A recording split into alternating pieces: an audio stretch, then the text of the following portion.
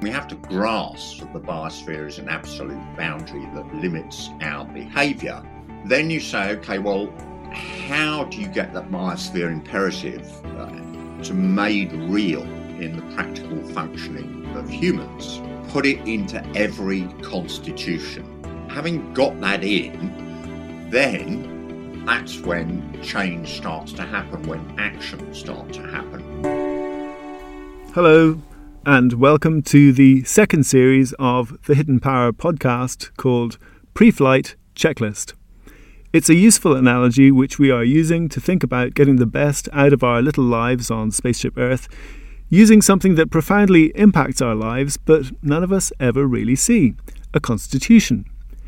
In this series we explore one by one each of the 26 principles that would govern a pleasant life through and at the far side of the current climate emergency. I'm Philip Tottenham, and my co-presenter is the author of these principles, Ed Straw. Principle number 17, I think. Recognise that most decisions by governments are political experiments. Yeah, it reminds me of George Bush, I think. George W. Bush saying that most of what he was doing was making decisions, which seemed like a sort of a puppet kind of expressing something profound. But decisions, I mean, it's all deliberation, isn't it? That's the main work of government. You know, what a decision, I mean, what is a decision? It's like a law. I mean, I've said this before. A decision is words on a piece of paper. They get terribly excited about, making decisions. But in practice, what is that? Because until that decision goes into action, until something happens on the ground, then it's just words on a piece of paper. And my co-author Ray reframed this term decisions, which sounds terribly important, into designs for action. So in practice, what they should be doing is thinking how they can design some change, some systemic input, deliberation, as you say, such that some action will occur. Well, it's interesting because I was thinking as I was reading up a little bit for this session, the way you frame it, and I think the way it actually is, what the governments are effectively doing is they're sort of wandering from start line to start line without really staying to watch the race. So it's like they celebrate the start, Yes. but then they have no idea what's going on afterwards and they don't really care. And so it all seems a bit, that there's a sort of detachment. It's so interesting. I mean, if you watch the House of Lords or indeed the European Parliament at work, they get terribly excited about a law and the minutiae of a particular law or regulation. And then it's passed and they have a celebration. The House of Lords all retire to the tea room, terribly puffed up, feeling terribly important, have a jolly good cup of tea, and that's it. Then we're on to the next law. There is actually no thought, I think. There's absolutely nothing in their heads about, well, now how is this law going to play out? How's it going to be put into practice? What will happen? And these are the actions. So they have the designs, but the designs are not pointed to action. This detachment of decision, so-called, from action, that you think you can separate these off, is utterly absurd because you can't. And it needs to be an integrated process. You only ever do decision and action or designs for action. Well, I suppose this is the thing, and we'll come on to this in a minute, that the decisions are, as you say, political experiments, or they are experiments full stop, and some of which will be political. But one thing that really struck me was the sheer volume of quote-unquote decisions being made. You said 150 per week. Per department, was it? Per department, per week? Per ministry. Yeah, I asked a couple of ministers, just how many decisions are going through their departments each week.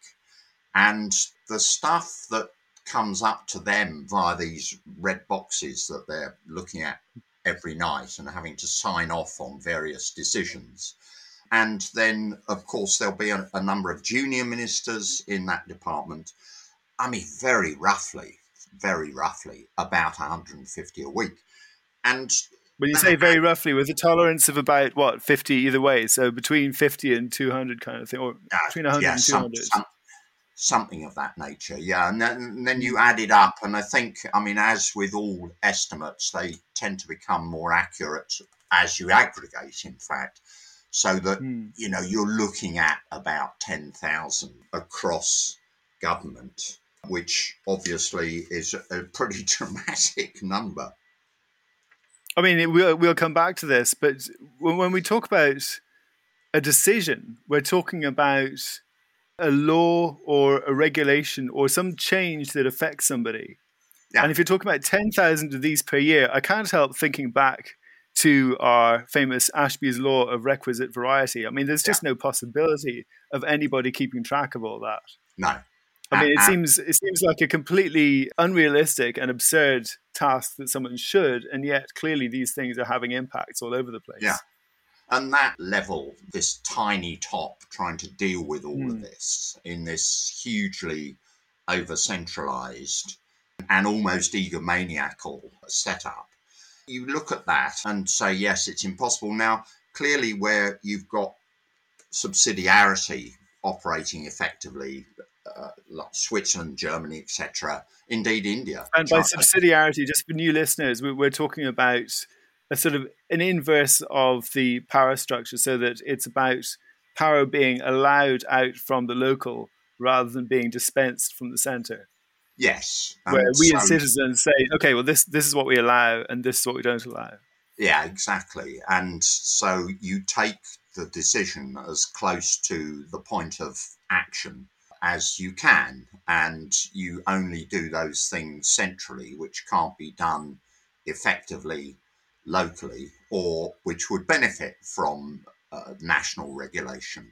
So in those countries, systems where you have much greater, I mean, devolution is the opposite of subsidiarity, but it's the same thing.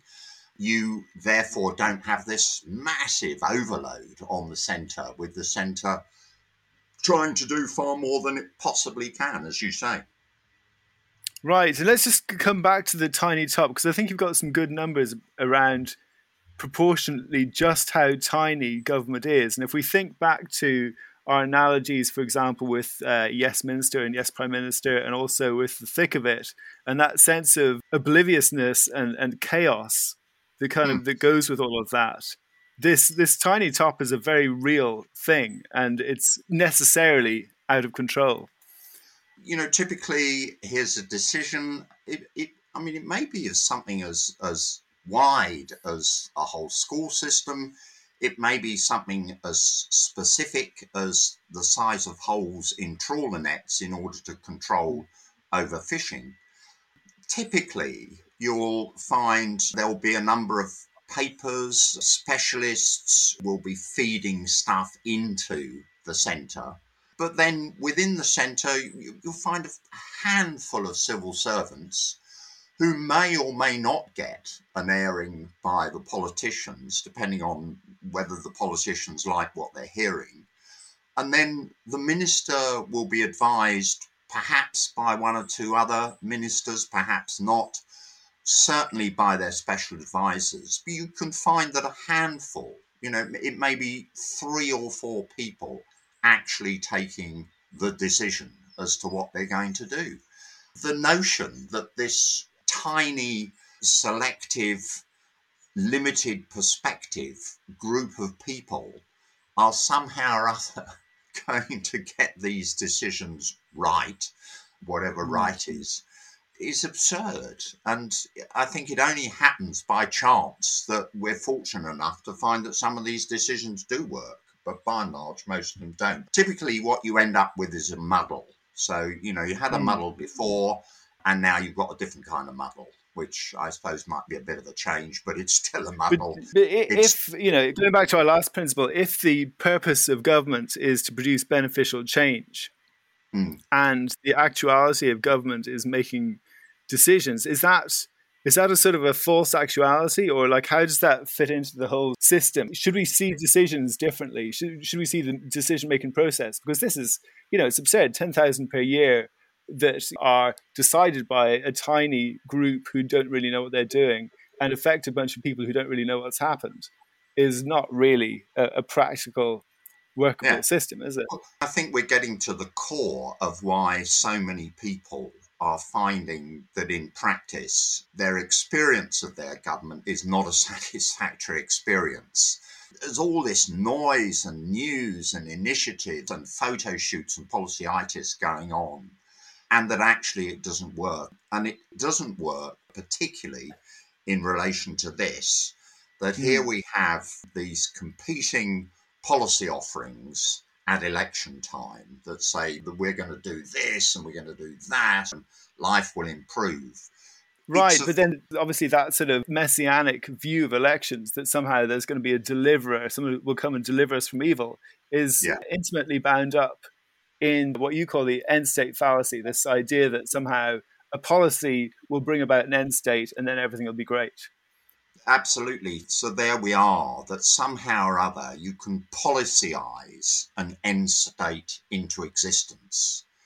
And then you think about that and you think about history and you think about your own experience. And I thought right back to the housing projects and housing estates around the world, not in every country, but around the world, post-war. There we are, we need lots of housing. Some of that because it's been bombed, some of it because it's slums. So what do? We get some specialists, some experts at the centre deciding that we're going to have high density housing. We're going to have streets in the sky. We're going to have tower blocks. Off we go. We obliterate the houses that are there. In some respects, a jolly good thing. They're slums. They don't have outdoor toilets. They're decrepit. But we obliterate the communities that go with those houses and completely do not grasp how important that establishment, that existence of that community is. So then we throw all these up, and then what do we discover? That actually we've produced ghettos, we've produced this new outlaw class, we've produced an ambience for living that often for people who aren't in the outlaw class, indeed people who are in the outlaw class, find pretty appalling, intolerable, to the extent that Manchester, where I was in the 60s and 70s, they took down these estates and then rebuilt human scale housing. You look at the way in which the EU has gone about its CO2 reduction policies. Well, some of that is about producing biomass fuel, which is jolly good at lower to negligible CO2 emissions. But in order to produce that, you have to cut down swathes of forests to produce the plants that produce the biomass. In cutting down those swathes of forests, you find that you've increased the CO2 because those forests are no longer regulating it. And, the existing economic system, the neoliberal economic system we're in, is actually a mass political experiment. So this is why you have such an emphasis on feedback, because, as you say, no one really knows what they're doing. And without feedback, we still don't know. But with feedback, we could actually get somewhere. And I'm thinking in particular of the Finnish and Swiss school systems, which have been such a great model for a continuously evolving system rather than the sort of ding-dong that we've had, for example, in the UK between left and right governments and, doing and undoing various schools policies. So with housing, what would you do? Well, you'd set up individual experiments. And of course, these experiments would vary depending on the context and depending on the local culture and the history of that particular place. And also what the stakeholders thought might be best for them. You would go along to streets in Liverpool and you would say, we've got some crap housing here. What should we do? How should we design it? You do an experiment. And this has happened more recently. The community would be involved in that experiment, and hey presto. Well, we talked about that at the end of series 1, didn't we? With the is it Toxteth? No, the experiment. So that's what you do. I mean, in the case, particularly something around climate change and reducing CO2, the complexities of the world biosphere are such that the notion that you can policyize change into existence without running the risk, as indeed they have, of making the situation worse, it's beyond just egocentric. It's really nutty. Psychotic. Yeah, well, psychotic would be a better word. I mean, on that, the classic way of the way in which governments behave, the process, papias. So, here's a problem. It gets analysed, a policy is produced, this is approved, it goes to implementation, and then we have solutions. So And hence the PAPAS. acronym PAPIS. That's the Problem Yeah, Analysis Policy Approval Implementation Solution. solution. We got the answer. But I thought by chance I'd have a look, is there a dictionary definition? Well, in Spanish, PAPAS means daddy. There we are, government as daddy. For an infantilized population, yeah. Exactly so, and an infantilized political and electoral system. And in the Urban Dictionary, this gets even more to the heart. The sexiest man in the universe, his large penis could destroy the sun, and his butthole is really a black hole. And I thought, my word, doesn't that sum up so much of what government does, particularly the butthole being a black hole? And then the notion and of waving its great cock around. Yes, exactly. Yeah. Look at us. And my word, do all sorts of men and indeed women come to mind who behave in that manner. So we've got to the heart of the beast in a way here, and we have a couple of means to find our way out. And I'm thinking in particular of Ashby's Law. For new listeners, this is Ashby's Law of Requisite Variety.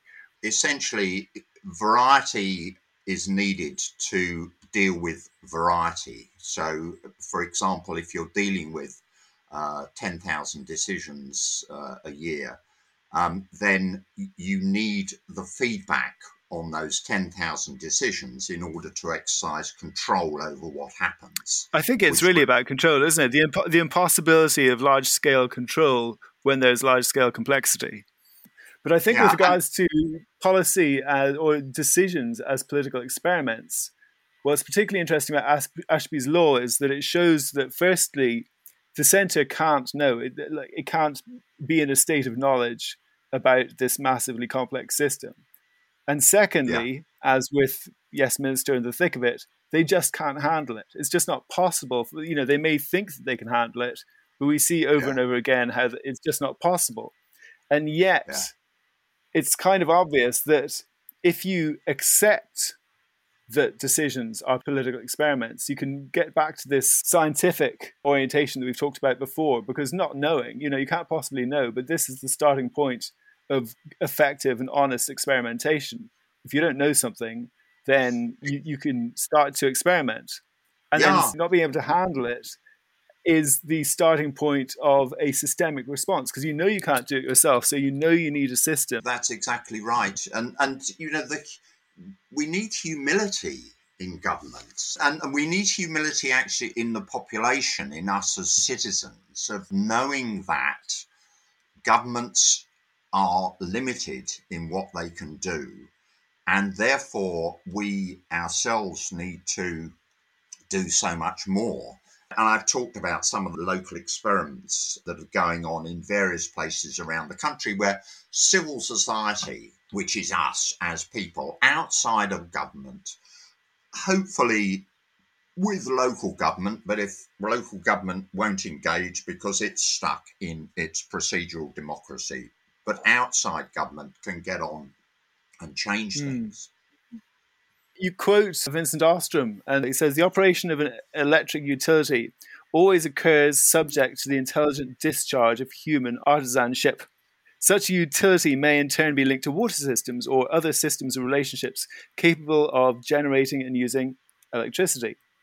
And then he finishes by saying, human societies, thus, are constituted by the simultaneous operation of diverse experiments variously linked to one another. So, as a statement of the reality of just getting all these things somehow working, that these experiments are happening involving engagement with other people and other institutions seems to be an important point there that's easily slurred over. There you'll have a government thinking it can papyrus this thing into change. It can set up, and it should be setting up the system, the means for these various things, in this case utilities, to operate effectively. But this is a level of complexity that's just beyond them. And I think that's one of the reasons you see so much spin as well. I mean, there was a classic one this week with Johnson going down to the G7 meeting in Cornwall in a private jet rather than taking Oh, a yes. train. Yeah. And someone pointed out, or many people pointed out, that, I thought you had some interest in climate change because you've just emitted personally, I think it was 100 kilograms of carbon dioxide. His response to that was to say that, yes, to those that say that, you should be aware that the UK is a world leader in producing jet zero aviation fuel. And so you've got a political response to a physical actuality. Physically, this is what's happened, Mr. Johnson. You've just further degraded the biosphere. He sort of span his way out of it. But of course, how much effect did that have on the biosphere? Well, the biosphere, like the pandemic, like the virus, doesn't listen to Mr. Johnson or indeed to any This is other. the politicization of everything, isn't it? That once things are reduced to rhetoric, and you saw the same thing with Biden's quote unquote summit with Putin, which did it achieve very much? It seems that Putin did exactly the same thing with everything he was confronted with and just turned around and said, yes, but look at what you do, pointing to something that was basically completely irrelevant. To be fair to Biden, I think, and indeed to Putin for that matter, it didn't seem to me that anything was going to come out of that meeting. But probably a good thing that they met each other in the long term. But the notion that somehow or other this is going to be a world-turning event, it was never going to happen. So getting back from that to systemic experimentation, because I feel like we're going down a slight rabbit hole of all the things we love to loathe about politics. I think we decided to push back the crafting of experiments to a later episode. But would it be worth just giving a bit of an overview about how, in practical terms, governments and indeed people in governing positions anywhere can sort of make the mental shift from this call and response of decisions and start lines and basically inaction to something that is more, or is there a place that we see good systemic experimentation in action? I mean, it's interesting, of course, because the pandemic has, in effect, forced experimentation. So initially, people have looked at this and, right, we're going to do this, right, we're going to do that, right, we're going to do the other. So some have taken the lessons of previous pandemics and applied them. South Korea was a classic one, I think. Some of them have not. Many have behaved like rabbits caught in headlights. But as the pandemic has unfolded, and so, a government has moved over there or moved over here, often on a political basis, sometimes with some science involved. And of course, one has to understand that the science, particularly in an emerging situation like this, is not an absolute. The science is emerging at the same time. You have found that good governments are going, okay, yeah, we did that's not working. We need to make a course correction. Right now in the UK, you've had an interesting situation where I think it was June the 21st, the UK government said, right, that's it. Everyone's going to be free. I think both the Welsh and the Scottish governments said, well, we want to free up, but we're going to see what the situation is like when that date approaches. Because what's going to happen? What about the variants? Hey, presto, here's a variant done this to politics called the Delta variant that is now sort of spreading everywhere. And then the UK government is having to backtrack rather than setting up itself as the Welsh and Scottish governments have done in the first place and saying, well, look, we don't know. We hope that. We anticipate that, but that it may be that we can't totally end the lockdown on June the 21st. So there are course corrections. So you can see that happening in the pandemic. But there are many situations now around the world, and if you go to the Observatory of Public Sector Innovation of the OECD, which lists and reports and indeed stimulates, you'll find many experiments there, systemic approaches to problems, and they are working. And you can see them work, as we talked in the first series. The problem, as ever, is that they are not located within an overall system that says this is how we're going to do this. So someone will go off, they'll do a really good systemic piece of work. It might be about domestic violence, it might be about a welfare regime, it might be about recycling, it might be, well, indeed, even about fishing. And because the system is not set up to run like that, those experiments will often wither on the vine. And so you get these great bursts of innovation. How would the system be set up more effectively? Like, what's the blockage there? So conversely, the first thing is institutionalized feedback, independent feedback. And the great irony of this is there is a thing called the Monetary Policy Committee of the Bank of England, which was set up by Gordon Brown in 1997. It was one of those day one acts, which happens in other countries as well. So it wasn't new to the world, as it were. But you're saying that interest rates are best set independent of government. So let's get the politics out of interest rates. And you can look at the research on that, and it's pretty conclusive that over the long run, that's a system that works much better. So here we have a Monetary Policy Committee. It's given the role, legally it has the role for dealing with interest rates and inflation. Then it has a group of people on it, some of which are appointed by the Ministry of Finance, the Chancellor of Exchequer, some of which come from the Bank of England and are independent members. They have monthly meetings to set interest rates. So here's course correction built in monthly. Right. And again, legally, they're required to do that.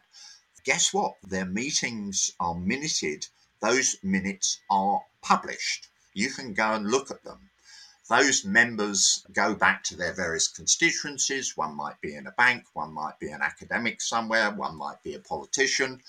And over dinner, lots of people will be talking to them and informing them and feeding in new ideas, fresh knowledge and opinions and so on and so forth. So you get all of that feedback. You get all of those multiple perspectives. Where have we heard that before? They come back to the table next month. And on an open basis, all individual votes are recorded and people are not pilloried for having a different view. People are simply recorded as having a different view, and around we go again. I was also thinking about how Johnson and his stance on the virus is faintly reminiscent of that famous king, Canute, sitting down in front of the tide. I can't remember why he was doing that, but the tide came in and he wasn't able to stop it. And he was going to roll the waves back. Yeah, I mean, the Canute characterisation was in very common usage in Parliament in the 80s and 90s and became so common. Yeah, but it is exactly that. Here is this biosphere. It's going to do whatever it's going to do, and it doesn't matter about what you say. And history will label you as an out-and-out failure, one of the people that contributed to the degradation, potentially the destruction of the planet for human habitation. And is that how you want to go down in history, Prime Minister? Well, on that cheery note, let's have a think about principle number 18. Designs for action shall be put into practice in the knowledge and positive acceptance that feedback may result in their amendment.